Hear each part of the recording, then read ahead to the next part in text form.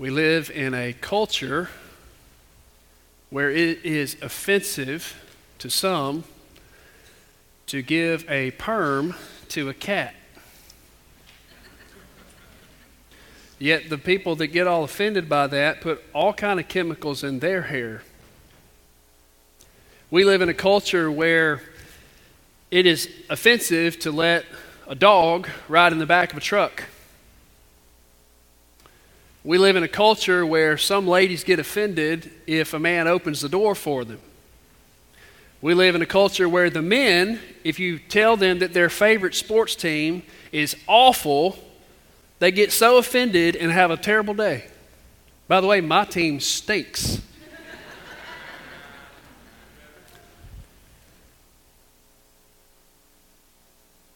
I would like to share with you a message this morning titled The Offensity of the Gospel, based upon Acts chapter 9, verse 23 through 31.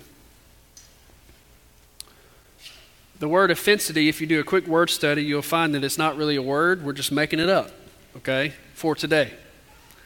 Offensity, the definition for us today is this: the nature of being offended.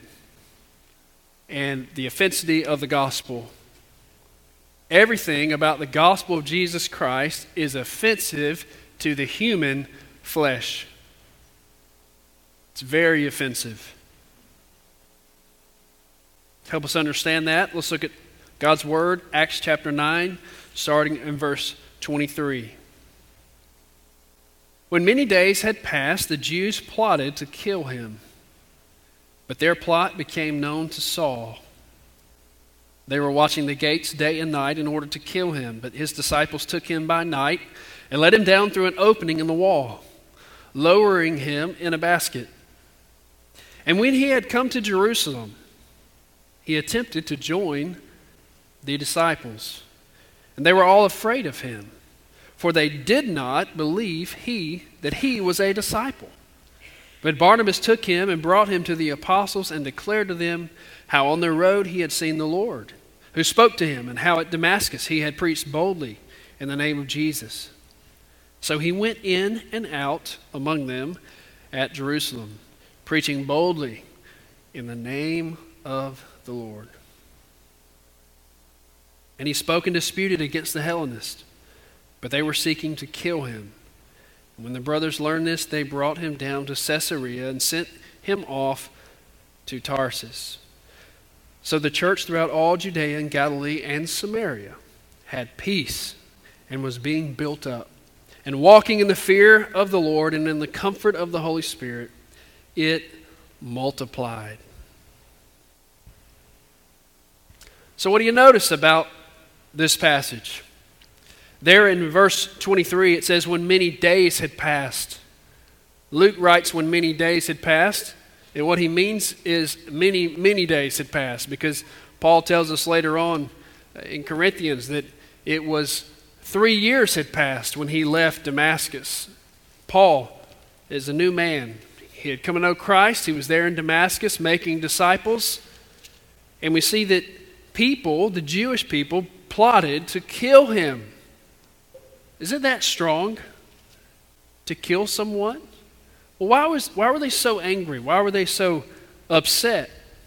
After all, Saul was trying to help them. He was trying to rescue them. He was trying to tell them the good news of the gospel, how to have peace and comfort and freedom. That seems like a positive thing, correct? Yet they were so upset about it, they wanted to kill this man named Paul. It says they were watching. They had a plot. Damascus today is the capital of Syria. Damascus is one of the oldest inhabited cities on the earth. It's in the Old Testament. It's been a city, had people in it for as long as very Old Testament. And there was a gate surrounding the city. It was a large wall for protection.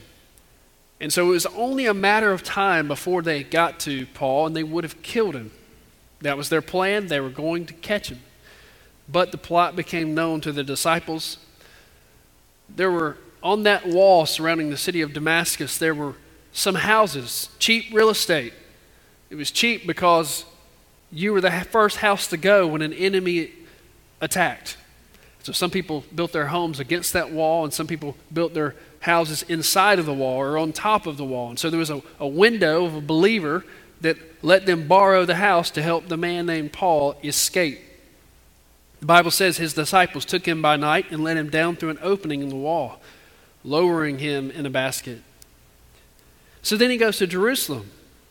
When he had come to Jerusalem, he attempted to join the disciples. But they were all afraid of him, for they did not believe that he was a disciple. Now, why would they not believe that? Because he was killing Christians only some years earlier. They thought he was an undercover agent getting ready to destroy all of them. But old Barney, in verse 27, Barnabas took him and brought him to the apostles and declared to them how on the road he had seen the Lord who spoke to him, and how at Damascus he preached boldly in the name of Jesus. See, that's why they were so upset.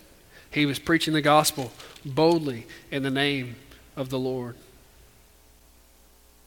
Verse 29, the last part of it says they were seeking to kill him. Was Paul this bad of a guy? What did he do that was so wrong to make them want to kill him? Verse 30, when the brothers had learned this, they brought him down to Caesarea and sent him off to Tarsus. So Paul, because of his obedience, it continued to bring his personal life calamity. Because he was doing what God called him to do, he kept running into people that wanted to cut his head off. How easy would it have been for him to say, you know what? I'm going to tone it down a little bit. I'm going to stop preaching the gospel. I'm going to stop reading the Bible in public. I'm going to stop being unashamed of my Savior and what he's done in my life. It would have been a lot easier for him, correct? Yeah, it would cause people to stop trying to hunt him down and to kill him. Everything about the gospel is offensive to our human flesh. You see, the Bible says that we are born sinners. We learned this last week, that evil is lurking inside of us, that out of the heart of man, out of from within, is where sin comes from, not from without. You see, people don't like hearing that my DNA, my flesh, my nature is hostile, is evil, is prone more towards evil than towards righteousness. Because of our sin, God sent his perfect Son to come to this earth, and he lived a perfect life. You see, people don't like that Jesus lived a perfect life. They hate it because they want to live a perfect life, but they cannot. But he did, and so because he did, the nature of jealousy in the human nature is to just hate Jesus because he's perfect. And he was perfect, and he was accused as a criminal, and he was arrested for our sin, and he had the cat of nine tails, which is a Roman torture device, and they beat his back, and it shredded his flesh on his back. And Jesus says, no one takes my life from me, but I lay it down for my sheep, for my people. And then Jesus, they took a crown of thorns, and they took sticks and pulled it down on his head to where the thorn stuck into his skull. They beat him up, spit on him. Then he had to carry an old piece of lumber. We call it a cross, but it was a tree. It had been designed and carved out for the purpose of killing someone. And he carried his own cross down the Via Dolorosa in Jerusalem and outside of the city. And he carried that cross, struggling all the while. And he carried that cross for you and for me and for the whole world. The perfect Lamb of God. And then they nailed his feet into the cross with a hammer. Large nails into the feet. Then they nailed his hands into the cross. And then they lifted that cross up, and the full weight of the body of Christ was on those nails. And Jesus had to put the pressure of the nails, had to lift himself up just so he could breathe. But when he did that, it hurt so bad until he'd go back down. Then he would suffocate. He lifted himself back up so he could breathe. Excruciating, horrific, physical death. People hate this in America. We hate it because the cross says that you and I have a problem. The cross is offensive because it says we do not have what it takes. And the good news is that we don't have to have what it takes because Jesus had what it took. And Jesus went to the cross. So the gospel is the good news that Christ came, Christ died, Christ rose, so that whoever would repent and receive Jesus to be your personal Savior, you'll be saved, you'll be set free, you'll be going to heaven forever. And then you have life in His name. You're not walking dead anymore like the TV show. You're alive. You have life. You have peace. You have joy. You have all the fruits of the Spirit when you're walking in the Spirit. They bubble out of your life. Love, peace, joy, self-control. Do you know this Jesus? Church, are we clinging to the Word of God in our personal lives? Let's see what happens in the rest of the passage. Verse 31 says, so the church, the universal church, throughout all Judea and Galilee and Samaria had peace. It's an attribute of this church. Why did they have peace? They were being built up. The word used there for being built up is not talking about a physical buildings being built. It's talking about people being added to the church. And then it says, walking in the fear of the Lord. Walking in the fear of the Lord. You know what that means? That means that if God says don't touch it, don't touch it. If God says don't do it, don't do it. Fear doesn't mean that it's a relationship. And the relationship with God shouldn't be one that we think He's going to strike us down if we do bad. No, it's one out of respect. God, I fear who you are. I fear your nature. I fear who you are as the being, the person, the strongest individual in all creation.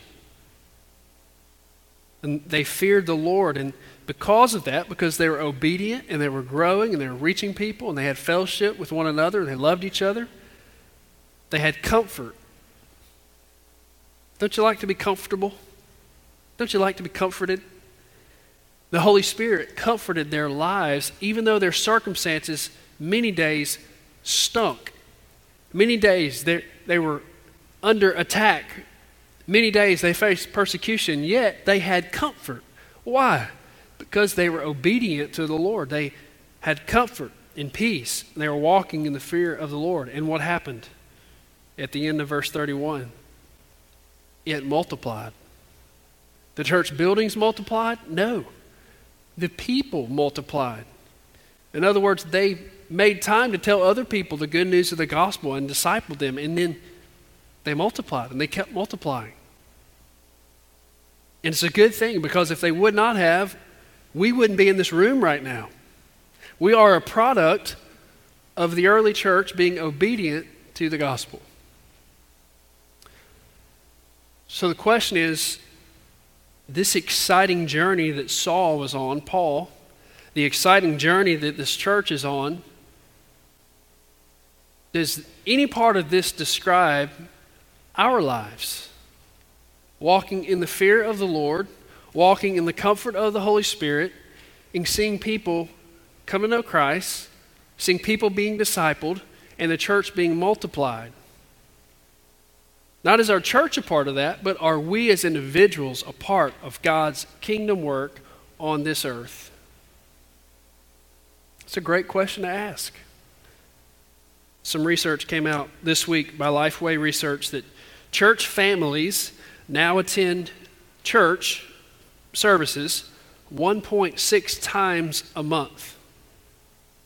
If parents choose the ballpark, beach, or bailing out for any other reason, then we have little chance of impacting our culture with the gospel. That's on average. Church families in America, Southern Baptist churches, attend church 1.6 times a month. So the question is, are we truly committed to this Jesus who we claim to love and who we claim to worship and who we claim to build our lives around? Are we hitched up to his wagon? Is he really the Lord of our life? Or is he just our genie in a bottle? He's just my genie, and God, I'm going to rub my lamp, and if you'll come out and solve this medical issue, then I'll be thankful. But after, God, you heal the medical issue, help me get past that, then you know what? You can go back in the lamp. That's how some people's Christianity is.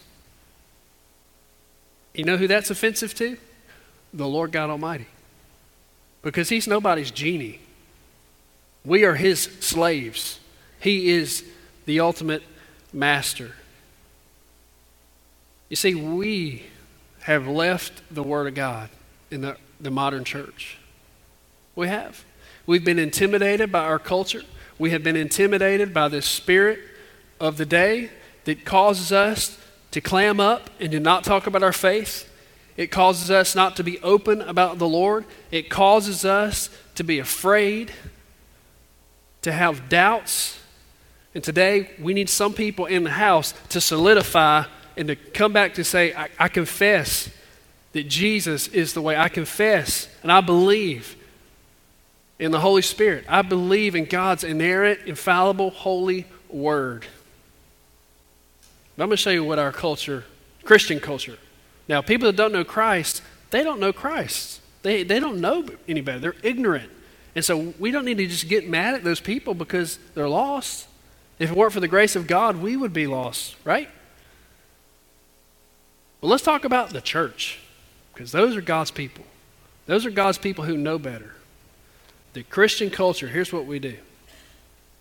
We decide what we're going to believe and apply to our life in God's Word. And most of the time, we leave out most of the Bible. So here's an example. In the beginning, God created the heavens and the earth. We believe that sometimes, but when my child go for that scholarship and the science teacher's going to sign off on it, let's just don't talk about that. Okay? We get to the book of Exodus and Deuteronomy, see about the 10 Commandments. Should have no other God before me.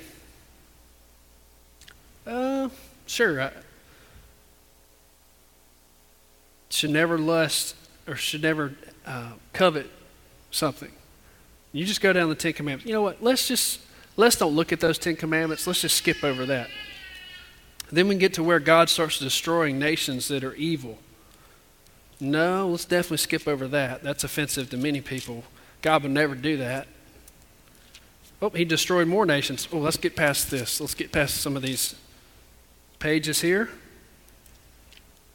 Leviticus, this stuff is really strange, and the Jewish people, God wanted them to be set apart and be different.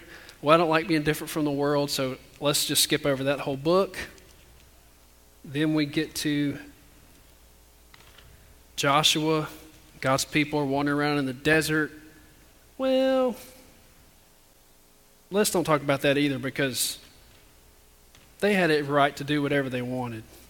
Because if they can do whatever they want, then I can live my life however I want. Let's get to the book of Malachi. Well, let's skip that book. It says that God hates divorce. Well, we need to skip that one. God doesn't hate people who get divorces. God hates divorce. Okay? Now, let's get through the minor prophets, because there's all kind of judgment stuff in there about people who do evil. Nope, don't talk about that. Oh, well, the Psalms definitely include some of the Psalms. Okay, let's put some of the Psalms on our walls in our house and in our churches, because those are really positive, make us feel good. And then let's get to the New Testament, because the Old Testament, it really doesn't apply to 2019 for many of us. So let's get to the book of Matthew. It says that Jesus was born of a virgin. That's not really popular in our culture. Christmas is not really that cool for some people. Let's have all the lights and all the presents, but let's leave Jesus out of it. So Let's skip over the book of Matthew. Oh, there's Mark. Oh, same thing about Christmas. Let's skip that. Okay. Jesus is perfect. No, skip over that. Jesus has a plan for my life. Ooh, I really like that. Well, I love that. That feels good. Let's put that on the wall. Oh, man. Okay. Go and make disciples of all nations. Well, that's really not convenient for my plans I have for my life. So let's definitely cut that page out. Then we get to Acts chapter 1, and Jesus reminds them again, the Holy Spirit will come upon you, and you will be my witnesses, first in Jerusalem, Judea, and Samaria, and to the ends of the earth. There it is, God's heart for the nations again. Let's definitely skip over Acts chapter 1.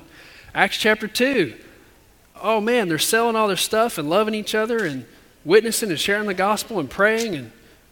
And that's cool. I kind of like that, but I don't want to dwell on it too much because that means it could happen to me.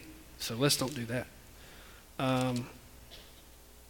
And then we get all the way through the early church. We see the letters, Paul's letters to church in Galatia, and Ephesians, Philippians, Colossians. Boy, those are strong words. It tells us exactly how the church should operate. It tells us exactly how men and women should act and behave towards one another. It tells us exactly how we should treat each other. But sometimes that doesn't feel good, so let's just skip over those too. And then we get back to the book of Revelation. Oh, that's cool. God's going to come and make all things right. Uh-oh. It says that Jesus is going to come back on a horse, and he's going to have a sword. And he's going to come and execute justice on all the earth. Ooh, definitely skip that page. Okay. He's going to hold everybody accountable for their whole life. Man, definitely skip that. Okay. Last book of Revelation, it says that if anyone adds to this word or takes away from the word of God, then they're going to be cursed. Okay, definitely not going to put that verse on the house wall. Okay, all right. So here's what we've done. We've just decided to leave behind the word of God. And by doing that, we have left the Lord behind. We have picked and chosen what is convenient for our life and what makes us feel good over the truth of God's word. And we can't fool him. We might can fool our friends. We might can fool other people. But he knows all things. Now the good news, you ready for some good news? He's slow to anger. He's full of compassion. He has mercy on his people. But he expects them to get right with him. So, you ever had those weeks and months where you just drift away from the Lord? Anybody ever had those kind of things happen in their life? You drift away? Well, I hope so. It means you're a normal Christian. And so, there's those times where, I really hadn't had my quiet time at my house. I just got out of routine. And so our first response is we think that God's just so mad at us that we just need to not go back to the Word of God and not go back to church until eventually we're so separated and we're out of habit meeting with God that we just leave the church altogether. And then we're miserable because we know better and we've tasted living water, but now we're straying far from it. But see, God's not mad at us when we miss our quiet time. He's not mad at us when we don't go to church. He just knows we're missing out. And he's a good father. We just sang about it. He's a good father. And so he wants us to come back to him. He wants us to come back so he can show us rich treasure in his word. And he wants us to have good fellowship with him. And he wants us to be filled with the Spirit so we can live on mission with God. Because if you're filled with the Holy Spirit, that means you're going to be in tune with him. You're going to have the eyes of Christ. You're going to have the hands and feet of Christ. Your life's going to be different. So God's not throwing stones. He's just wanting us to wake up and to get in tune with him. So does this passage in Acts chapter 9, does any part of that resemble your life? Walking in the fear of the Lord, being comforted by the Holy Spirit, helping bring other people to Jesus. Here's something the devil doesn't want you to know. That your life can look like that.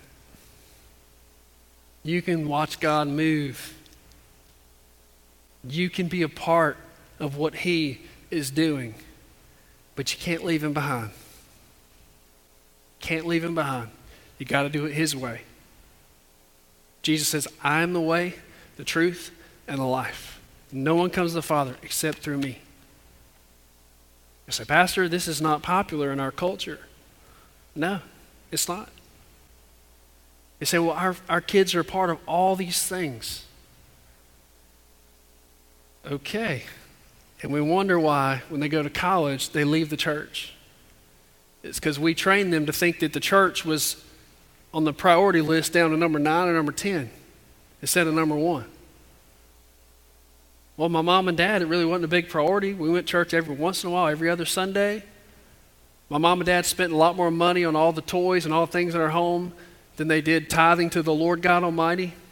My mom and dad really never talked to anybody about Jesus. My mom and dad didn't go to any small groups, but I never saw my dad read the Bible. I never saw my dad pray except for at the dinner table. And we wonder why when they go to college, they're gone. Because they never saw it at home. So some people in the house, that you can make a commitment today. Some men in the house, you can say, as for me and my house, we're going to go with the Lord. And I'm not going to let the culture of the day, even the Christian culture, tell me what is right and wrong and how I should live my life. I'm going to get back to the Word of God and follow Him, be in close fellowship with Him. And when we make a decision as a family or as individuals, we say, Lord, what do you think about that? Should we be a part of this? Or maybe, Lord, is it okay if we do these 2 things, but we say no to the other 75 things that the school wants us to be a part of? Families are so busy that they never see each other, never have time for each other, and they never even do anything fun. Too busy. Well, we're just so busy. Friend, if you're too busy for Jesus, then you are defeating the purpose of your life.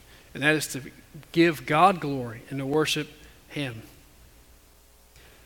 You know, do you ever feel anxious and filled with anxiety?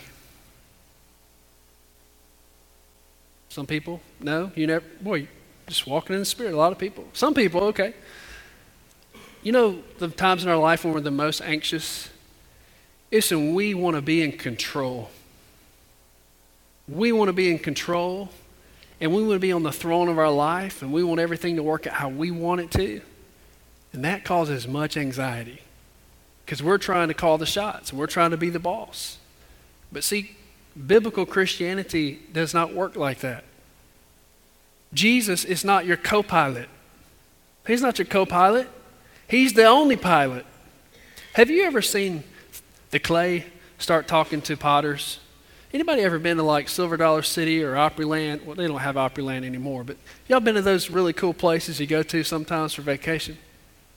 You ever seen people sculpting those sculptures and doing the art shows? And you ever seen the clay just start talking back? I say, well, I don't want to become a vase. I want to become a bowl. Or I want to do something. You don't see that. That's silly. Jesus is the potter, and He's working on your life. You see, you can't stay where you are and go with God. You might want to stay where you are, but you can't do that.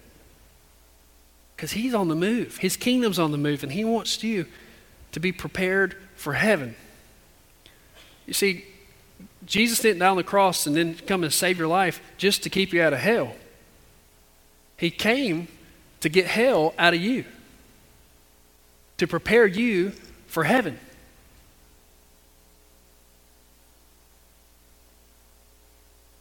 Are you ready for heaven?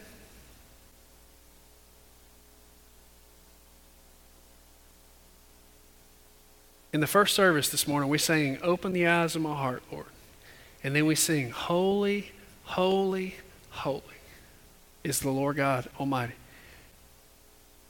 If God's holy and He asked us to be holy, then why aren't we pursuing holiness? Well, none of my friends, they just, this is how they are, so I'm going to compromise in these areas of my life. Friend, you cannot go with Jesus and compromise. So you and I, we've got to decide for real. If we're going to be a part of God's kingdom, Or are we just going to keep doing our own thing? Because when God saves a man or a woman, he becomes Lord of their life. He controls where they go, what they do, where they live.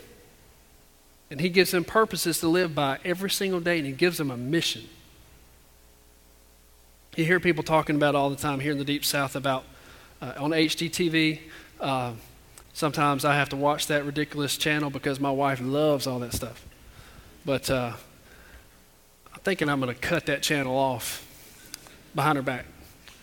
I don't see her in this service. She must be somewhere else. Okay. But you hear people use this term, my forever home. Y'all hear this? This is my forever home. And I just think that is so unbiblical. Now, there's nothing wrong with living in your house the rest of your life. In fact, God very well may desire and appointed you to live in that home for the rest of your life. But do you see, this is just hilarious. Do you look in the book of Acts, and do you see any of these people talking about their forever home? No way, man. They weren't even talking about their homes. They were using their homes to have prayer meetings and to eat and talk about what God's going to do next and the people they're going to reach. You see, we have become so unbiblical. The American church is unrecognizable by the believers overseas. They look back at us and think, aren't you guys supposed to be leading the way? When Southern Baptists, we just have right at 4,000 missionaries. When the Korean church, just the silver boomers, ages 55 to 65, have 20,000 in Korea. We're getting smoked by these other countries as far as sending out missionaries and planting churches all over the world. It's because we're doing our thing. And if we want to do our thing, we're going to miss out on what God's doing among the nations.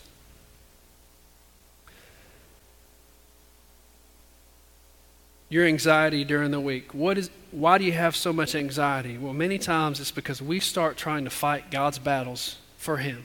You ever try to fight God's battle? And during the week, there's things that cause us stress and things we get upset about and things that we think about. And if we'll just put all that stuff on God's shoulders and let Him deal with it, it's easy to say, but it's hard to do. Hard to lay it at the feet of the cross and back away. It's difficult. But if we can manage just to ask Him to help us leave that stuff at the cross, He can do immeasurably more than we could ever think or imagine.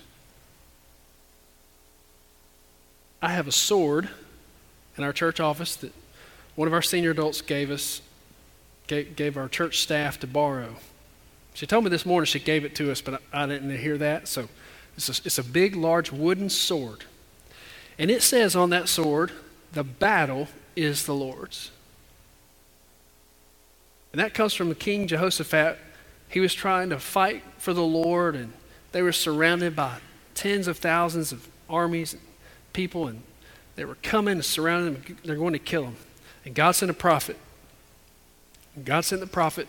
The prophet says, you need to chill out. And you need to stand back and you need to watch the Lord because the battle is God's. The battle is the Lord's. So maybe in your private life, there's the same demons you've been facing. Maybe it is the demons of alcohol. Maybe it is the demons of pride. Maybe it is just anxiety and worry that's your demon. Maybe it's physical. Maybe it's some health battles that you're having to face. Cancer, bad news from the doctor. Maybe it's just an arm or a limb that's not working right. Maybe it's bigger than that. We need to let the Lord take care of things that are beyond our control. And even some things that are in our control, we need to let go of those too and realize that the battle is the Lord's. And He's undefeated. He's the undefeated heavyweight champion of the Lord, of the world. Sorry. The offensity of the gospel. Just because it's offensive, Paul did not shy away from preaching the gospel, proclaiming the gospel, and loving people. So you and I have to decide in our woke culture, are we going to go with Jesus? Or are we going to do our own thing? And I tell you, it's a lot more fun when you're following Jesus and you're all in, when there's some other people that are also all in with the Lord. It's a lot more fun. You can go by yourself. Though none go with me, I will still follow. But it's a whole lot more fun when you got a busload of people that signed up and say, Lord, I'm all in. I want to follow you.